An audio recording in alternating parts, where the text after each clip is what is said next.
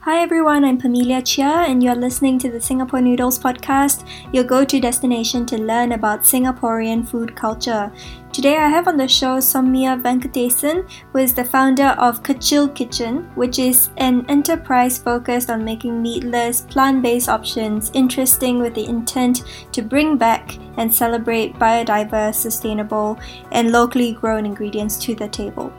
In the following conversation, Sowmiya shares about why she thinks Singaporeans struggle with vegetarian cooking and what we can all learn from India to make vegetables delicious. I would love to know what your story was, growing up in India as a vegetarian. So I was born in Bangalore, but I grew up in New Delhi. That's where my parents lived. My father was an economist. And therefore he had to work with the Indian government. And therefore we kind of lived most of my childhood in New Delhi. That said, because of the kind of nature of the job that he did as an economist, we did travel quite often across India and have lived in the north, south, east, and west. So I must say that I have been lucky enough to have been exposed to, not just one genre of cuisines in one particular state or anything of that sort, but at least be able to appreciate the nuances between north, south, east, and west. Say, for example, something like a very spicy dish would not become as popular in, let's say, places or geographies where people are not used to certain spices or not used to having that much of heat in their dishes, right? So I think in that same kind of spirit. Now, what we also need to understand is that when these cuisines kind of travel to different geographies, they were influenced by their local cuisines as well. And that's what the case in scenario when you see a lot of the Indian dishes in Malaysia and in Singapore. They are heavily influenced by Malay cuisine, by Peranakan, by Chinese, etc. And therefore you see an amalgamation and a completely new genre of cuisines of India, which I think is great in its own self. But that said, it should not be seen as the only definition of a particular dish or a cuisine from India, because there is definitely so much more. One example that I'd like to state is when I had come to Singapore, I saw that people use the word parota or paratha, very synonymous to a paratha, and they thought that that's what is eaten across India. So I did when I was doing a few classes at Farms, which is where I was teaching, which is a lifestyle education place in Singapore. So where I was teaching there, then I had to explain to people that parota or paratha is actually a flatbread which can be stuffed or not, but it is not necessary that it is done in the typical manner that it's done in Singapore. That's more, a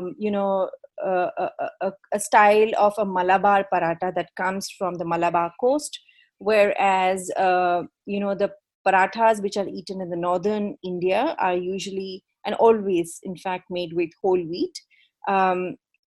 So these are some of the smaller things that, usually come as a surprise to a lot of people. And people do end up thinking that, a butter masala, a dosa in idli, a paratha, and you're pretty much done with Indian cuisines, But that's not the case scenario. There's so much over there that it's impossible to cover it, even if you were to enlist all the cuisines of India. Do you feel like Indian cuisine is misunderstood in any way? Like, does anything about the way that it's being represented makes you upset? No, I wouldn't say that. I think it largely depends on people's interpretation, on how they would like to interpret a dish. There are a lot of chefs who have a modern interpretation of any specific dish. And that's perfectly fine, because it's something like it's like a painting as to how you want to kind of paint your canvas, which is perfectly fine. I think what can become objectionable is when you go out and make it out to be a dish and have the fundamentals wrong, which I don't think happens in most case scenarios. But that there is definitely a need for more education, a need for people to understand more about different cuisines, because India is a very large country, and sometimes it's very difficult for people to kind of realize that, there can be that many cuisines in a country. And it's quite diverse as well, even from, and that's because of the geography, right? From the kind of oils that they use for the basic cooking of the dish to the spices that they use. Because most often the misnomer is that people think that across India, people just use spices and that's about it. Yeah, Right? that's true. But that's not the case scenario. There is a reason why a specific spice or a specific method of cooking or a specific oil is used in a dish, and that kind of defines it. So I think that understanding or that education is important, and that gives us, like people like you and me, a bigger role to play, where we can actually storytell and bring about that knowledge across to different geographies, including Singapore. So when you first arrived in Singapore, you talked about how there's so many influences, like the Malay influence, the Chinese influence, and the Peranakan influence. How do you think that really impacted the way that you cooked or approached this cuisine that you're so familiar with? Actually, that's a lovely question. It did change my view of how I approached a dish. So, I mean, before MasterChef, I would just like attempt cooking different dishes. I would just typically look at a recipe, maybe do a little bit more research on what are the important things to it, and then just make the recipe. But after MasterChef, when I decided to make this my full-time career, I started looking at the nuances of like cooking techniques and how it really affects dishes, and different ingredients and things like that. So also MasterChef gave me the appreciation on things like plating, like textures, etc. That again got like influenced by the cooking methods and techniques that you would use on a particular dish. So to give you a perfect example is, we would make something called as a cabbage poriyal or a ghost poriyal. Okay, it's basically a very light saute of cabbage with coconut and a little bit of mustard seeds, curry leaves, and a tempering of like a little bit of chili. That's it. Okay, it's a very, very simple dish. And I would always make it at home. It was always made in India in a way where actually the cabbage kind of is dead and gone. All right, it's almost like watery, and it looks really sad on a plate. And then when I came to Singapore and I started seeing how the chefs, the Chinese chefs, actually use high flame cooking method for vegetables to kind of make sure that the crunchiness is there and the taste of the vegetable is inherently there while it is cooked. That kind of influence, saying that, all right, I perhaps should apply this technique to this particular dish. And in fact, that became a dish that became extremely popular when I taught at farms. And everybody was like, I mean, this is amazing. And it was put together in like less than 5 to 10 minutes. But that is an example of like how when you travel to different countries, live in different countries, make different countries your home, you also get influence and appreciate how you can actually borrow all these into your mainstream cuisine and make it a little bit better. Because I do feel that in India, sometimes the vegetables, either there's a lot of pressure cooking that happens at home, or even if it's at restaurants, it's so much of mass cooking that it kind of kills the vegetables. So I think there are things that we can learn from other cuisines and cooking techniques as well. Definitely. I feel like the more I cook, the more I see that some cuisines are so good at some things, and like we can mix and match the different techniques to make our dishes better. I've been trying to eat more vegetables and less meat in general for the past couple of years, and I realized that tempering is such a good technique from Indian cuisine that makes vegetables so delicious. And I was wondering if you have any other cooking techniques to share about how vegetables can be made into something delicious. So when you look at tempering, right, a lot of dishes will, and I'm talking about Indian cuisines right now, a lot of dishes will have a starting tempering and an ending tempering, all right? And there is tempering that happens in the middle of the cooking as well. I think what's the most important aspect of this is blooming your spices very well, whether it is, hard spices or it is something that is powdered spices. both case scenarios, I think it's very important to understand how to bloom it. And therefore, temperature plays a very, very critical role. Now, in India, the gas burners are much, much smaller. All right. So you typically do your tempering at the highest. All right. But here in Singapore, the gas burners, because you do have like high flame cooking, are much larger. So you would look at somewhere between mid to high. All right. And what you would need to do is like the starting tempering actually will create the foundation of flavor for the dish. The middle tempering actually builds the dish. All right. It could even be the body. And usually the middle tempering is powder, because at that point in time, you would have so many things on your, your pan or whatever you're cooking in, that you would not be able to give individual attention and oil to a particular spice, because most spices are, in fact, all spices are oil soluble. They're not water soluble. So it's very important that they are, affected by oil or some fat medium for it to release its flavor. So a middle tempering will actually give a little bit of body. And usually it would be powdered spices like your coriander, your cumin, your even whatever other, right?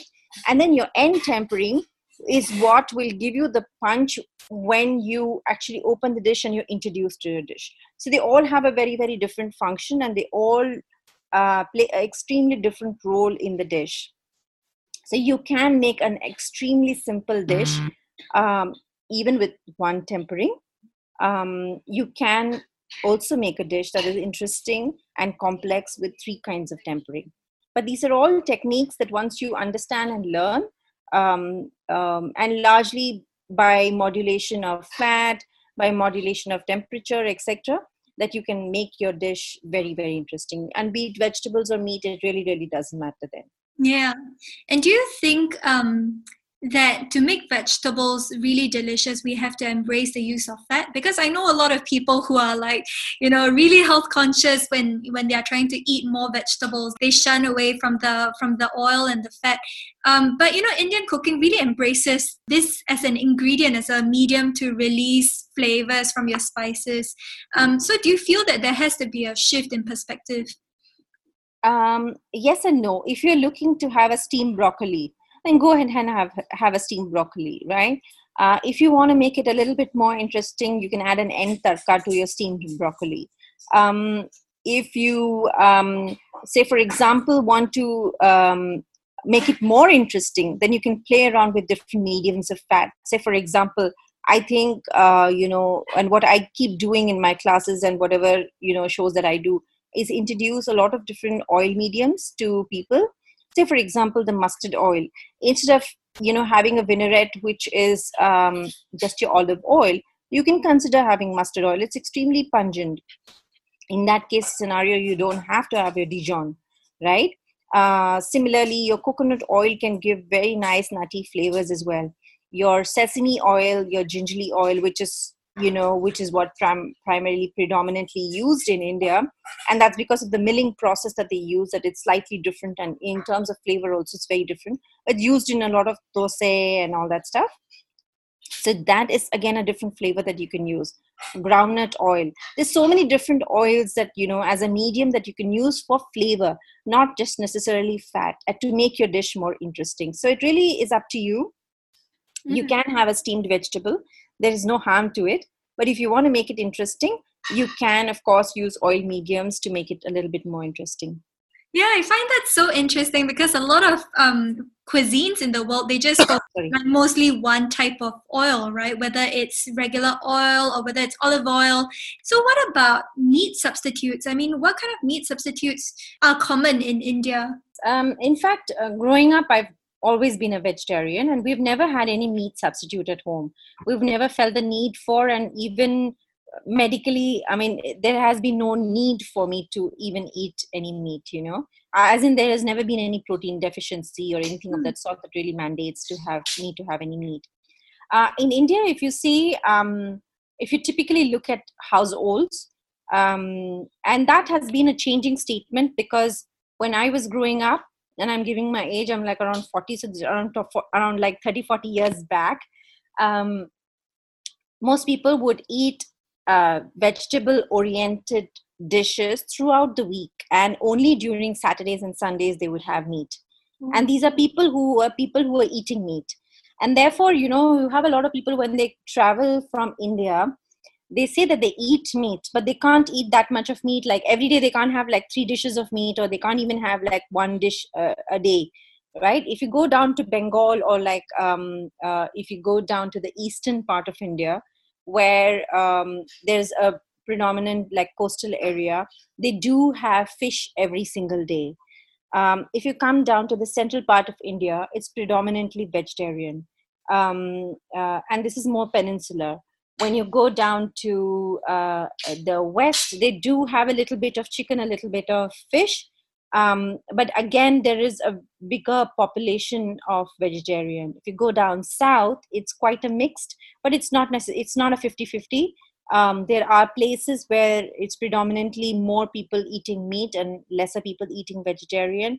If you go up north, again, they eat mostly chicken or poultry because, it's landlocked and there's no sea, and very little fish.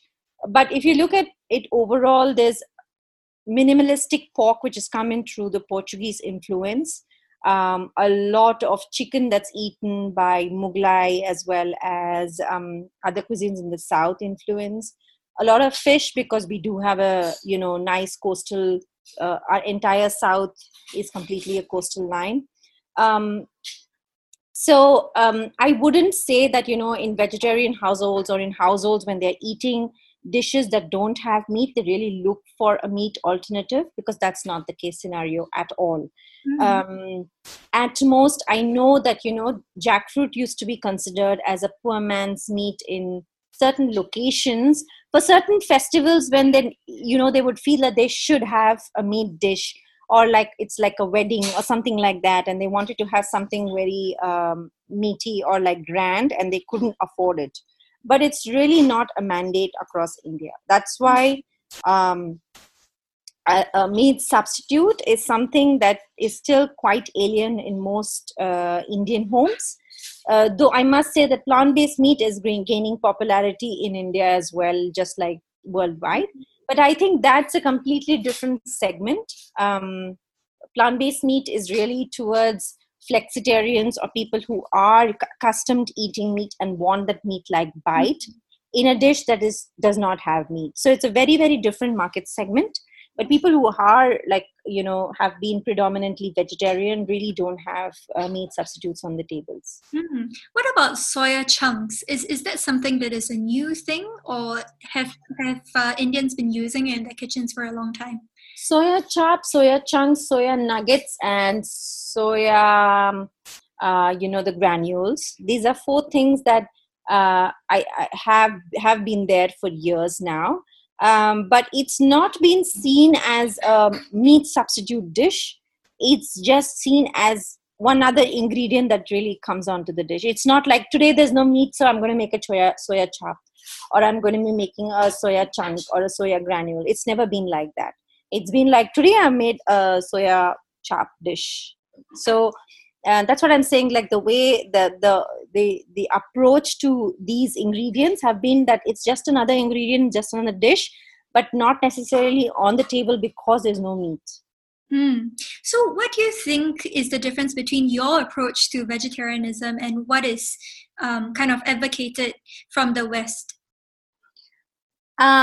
So because I run this enterprise called Kechil Kitchen, and it's predominantly has like three things that I champion with it. Is one is plant-based meatless.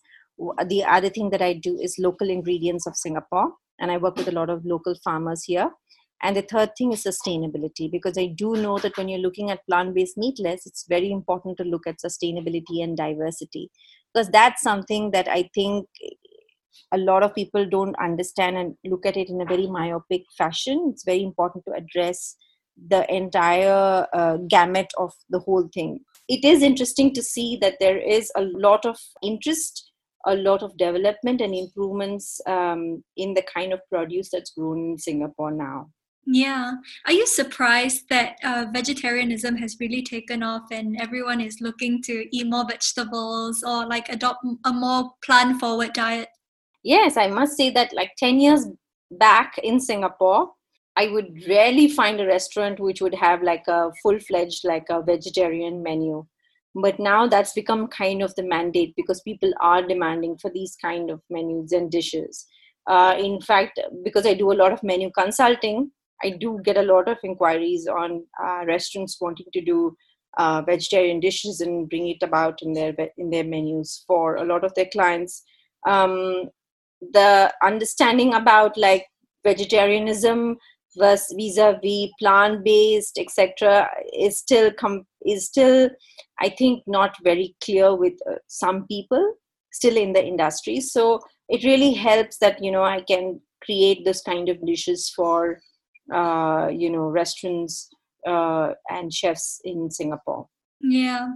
Do you feel that there is a stereotype around vegetarian cooking, in that there has to be a compromise, that it is not as tasty as food made with meat? Because when I was working as a chef, every time we had a vegetarian customer or a vegan customer come in, like all the chefs would be like shaking their heads. It still happens, okay. But that said, I think the interesting thing is 10 years back, the chefs in Singapore were not very well equipped with a lot of things that are there available now, in terms of like plant-based meats and all. That's all those, that entire category, and all those products over there. And that has actually helped a lot of chefs because you worked in Singapore, you know the size of the kitchens that are there here, and you know the labor problems. So it's not easy to uh, have a dish which is full of vegetables. It doesn't work out from a menu perspective. It doesn't work out from a logistic, storage perspective, from a supply perspective. So you can't have envisage a dish like that. So in those kind of restaurants, it really helps that if they have like a chicken dish, then they quickly just take the chicken out and they replace it with a plant-based chicken. So it's definitely become easier for chefs, but yes, it's still something that chefs would be like, oh my god, why why should this happen to me? um, but I also think that there is a gradual shift where people are realizing that they want to have something healthy. So what I foresee in the next few years is people not just wanting to have a plant-based meat, but to have more encompassing dish. 10 years back, it used to be like, there would be, like, say, for example, a dish with prawns, and they would take out the prawn and call it vegetarian. From that there till now, where they are able to at least envisage the whole dish, and replace just the meat with a plant-based meat, I think is a um, good progression. But what I would like to see in the next few years is not just like plant-based meat, but also envisaging a dish from the very beginning to be a vegetarian dish, which heroes a lot of things, not necessarily only plant-based meat. But it's so delicious that irrespective of you and your dietary constraints, you just go and you say, I want to eat this. Yes, I love that so much because, you know, in the past, when I were to look up recipes featuring vegetables, vegetables were always treated like second rate meat substitutes, right? It's always like, you take out the meat, you take out the chicken or the beef, and then you put a bland piece of tofu in, and you just cook it exactly the same way. But I think for me, the shift came when I moved to Melbourne, and there's a huge vegan and vegetarian crowd here. And so in the restaurants that I was working at, chefs would conceptualize dishes from scratch, and it's so tasty, and you don't even miss the meat at all because there's no comparison there. Exactly. So that's my mission and aim for Singapore. Yes, people do find it very difficult because they're like, you don't even put the pelachan? Like, how does it work? Like, so I understand from, and also what you need to consider is the palate perspectives. Because people are used to a much higher level of umami here, whereas that's not really the case in Melbourne, right? If, say, for example, a laksa, you will get the umami from the belachan, you'll get it from the prawn, you'll get it from, there's so many factors, right? So you do need to keep that palate perspective in mind, because you're curating dishes for a particular audience, and they're used to a certain kind of palate or a certain kind of taste preferences. So you need to do a marriage of, where you're bringing in this perspective as well as being able to envisage a dish right from scratch. But I think it's not like very difficult. And I that's my dream for the next few years, that I do see that many more restaurants and chefs are able to do exactly what you said that happens in Melbourne as well. Yeah. So, how do you compensate for that umami that is naturally present in meat or, dried seafood? So there are a lot of vegetables that have umami. Say, for example, cabbage, tomato, onions, all of the shallots, all of these have umami. It's just that you have to learn to concentrate them. So that's where you need to re-engineer the dish to see how you can concentrate that umaminess to bring that about. So it's not really impossible. And like, say, for example, I did a menu for a restaurant which was not able to, it's a halal restaurant which was not able to have a plant-based meat because it was not halal, but it's a vegetarian or a vegan, restaurant. So for them, what I did is like, I played along with these ingredients, which, where I concentrate the umaminess from these vegetables that also have umami. So it's really up to you as to like how you, but you obviously have to then deconstruct the dish and re-engineer it in a different manner to meet that kind of palate perspective. Yeah. When I was reading up about vegetarianism in India, it was very interesting to note that like the Jains do not eat garlic and onion, and that is so much flavor and so much umami, like what you said. And it's very interesting to find out about some of the ingredients that I didn't know about my whole life, like how they would use black salt to mimic the flavor of eggs, or asafoetida, things like that. I mean, if you look at, like, for example, Just, the company that's making the plant-based egg, right? It's made with like mung bean, the yellow mung bean has black salt, and these are things that actually are made in India. So there is a dish called chila, which is made with yellow mung bean, or you could use besan or your chickpea flour for it, where it's made like a flat, like a pancake, like an omelette. And so they've borrowed all this knowledge from this dish, including adding like black salt, which of course is something that's been done for generations across India, and created a new plant-based like egg replacement, right? So that's the beauty of it, and that comes to what I also do is I work with a lot of plant-based companies in Singapore, and I work with the food technologist to kind of create a lot of products. So I've worked with Karana, I've worked with a lot of them, Nestle, Unilever, all of them, right? So the idea is that to help them bring that science and this ancient knowledge of the kind of dishes, do a marriage and come up with something new. So at least it's not so alien, and it's not so only just tech savvy, but also has something natural in it, something which is not going to really harm, because we don't have any statistical or empirical evidence on like what happens to us if we go ahead and just keep eating these kind of things, right? Mm-hmm. So it really helps to bridge that gap. Yeah. Which is why, the more I also learn, it's not like I know everything. The more I learn and the more I discover, the more I find that it's more intriguing. I can't bring myself to eat those things or to have them in my fridge even, I really want to learn about how to make vegetables delicious naturally. And so, I've been looking a lot at Indian food because it's such a huge source of inspiration, whether it is the combination of ingredients, the techniques. And I think another thing that Indians are so good at doing is layering of textures. Yes. I was looking at street food videos of the charts, and you would have so many different layers in the same dish, which I think makes it really satisfying as meat. Because when you think about meat, there are different textures in a single item. Like fried chicken, you have the crispy skin, then you have like the juicy interior. And so I think that really satisfies people's need for complexity when it comes to texture. Yes, and one word that's synonymous to cuisines of India is complexity.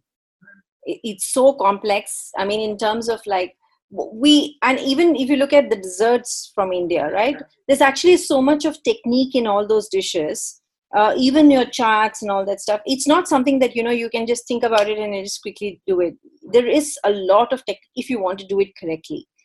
That if you learn all those techniques, you feel like, this is not easy to master, which is why you would have like, typically in an Indian wedding in India, you would have a chart master who would be a chef who's dedicated to just the charts, because his specialization is just that. You would have like a halwai, that means like a guy who would only be specializing in the dessert or the sweets, because that's almost like a culinary education in itself, right? And that's something that, I feel, and that's something that I feel that should start happening even in places like Singapore, is like these culinary institutes start having a course with Indian cuisines, or cuisines from India. Because say for example, even the desserts, right? Just learning it is very, very difficult, because nothing much is documented. Nothing much is like, you it's all based on like experience and you getting it right.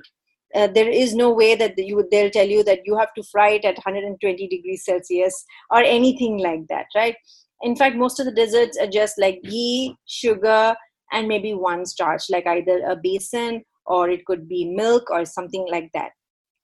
So so there is a lot of technique in cuisines of India, and I would love to see those techniques being taught in different culinary schools. And that would, I think, kind of change the landscape instead, in the restaurants scene in Singapore, where actually you would be able to appreciate dishes in its true sense and understand that, it as a cuisine that needs a lot of respect as well. Yeah, I love that you brought up desserts as a point, because I feel the Indian desserts are so unique. I just over Deepavali, I was trying to make different Indian sweets, and it's just so different from what I was used to. Like the French desserts. It's Indian desserts. It's all mainly on the stove top, and it's just a few ingredients. The technique in itself, it's so different. I made a burfi and I failed because No. I just didn't know Don't worry about it. Don't lose heart on that, because like I said, they're very minimalistic like ingredients, but it's all about technique, and you do get it, you master it only over years. It's not something that you can master very, very quickly. Everything, all their snacks, all their sweets, everything is all just techniques. Yeah. And in Tamil they call it padam, that means like consistency. Everything is about consistency. You get that wrong, that's it. You can't do the dish very well. Yeah, that's right. And when you look at modern Indian recipes, especially for desserts, there are a lot of shortcuts. Like I think traditionally you would make khoya by stirring the milk for hours, but I think most recipes just call for milk powder or condensed milk or evaporated milk. So I think the flavor is kind of lost along the way, right? Because there's no caramelization.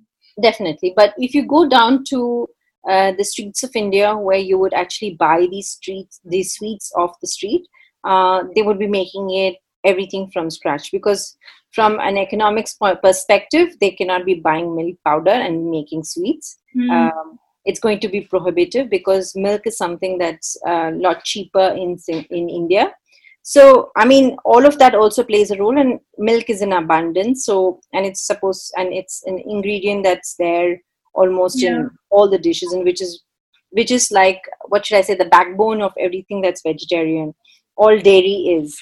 So, I mean, even the economics perspective, that kind of changes in the restaurants in India. Mm-hmm. Yeah, and I think another thing that's interesting about desserts in India is the use of vegetables, which is so unique. Like you have carrot halwa, and you have you would make peta out of vegetables like ash gourd, and I find that so interesting. Why do you think Indians revere vegetables so much to even use them in the desserts? So it's primarily because like things like a murabba or like a petha are all made with winter vegetables. So a petha is actually made with your winter melon. And if you see in China also, they have the winter melon candy. It's very similar to that, except I think the process of making it is slightly different.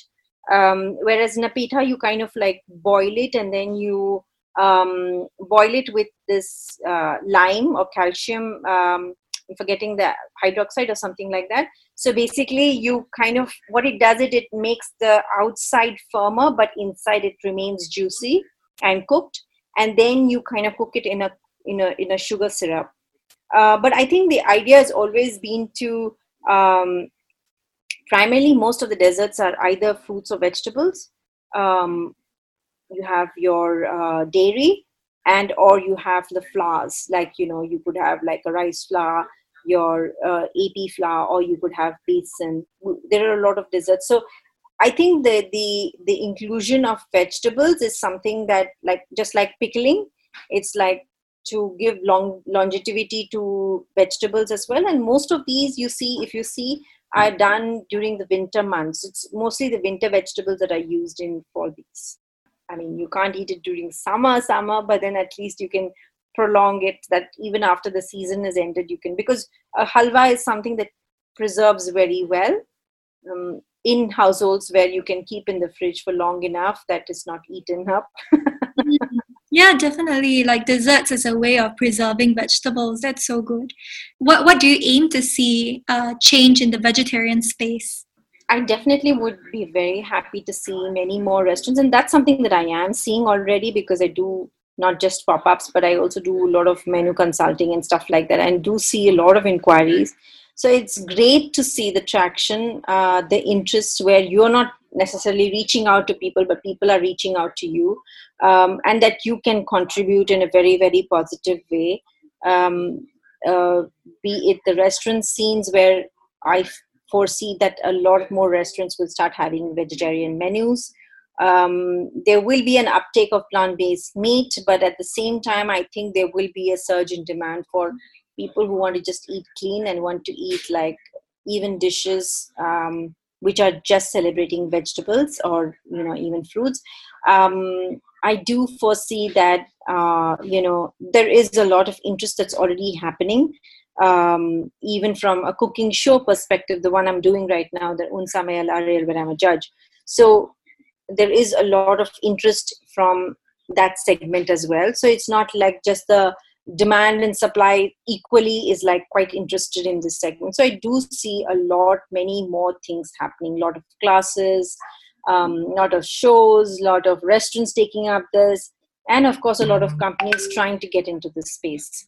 Yeah, definitely. I feel that it's so wonderful that everyone is normalizing this diet or this lifestyle, because I remember when I was working as a chef, staff meals were a big thing, and we had this girl from India who was vegetarian, and no one wanted to cook when she was around.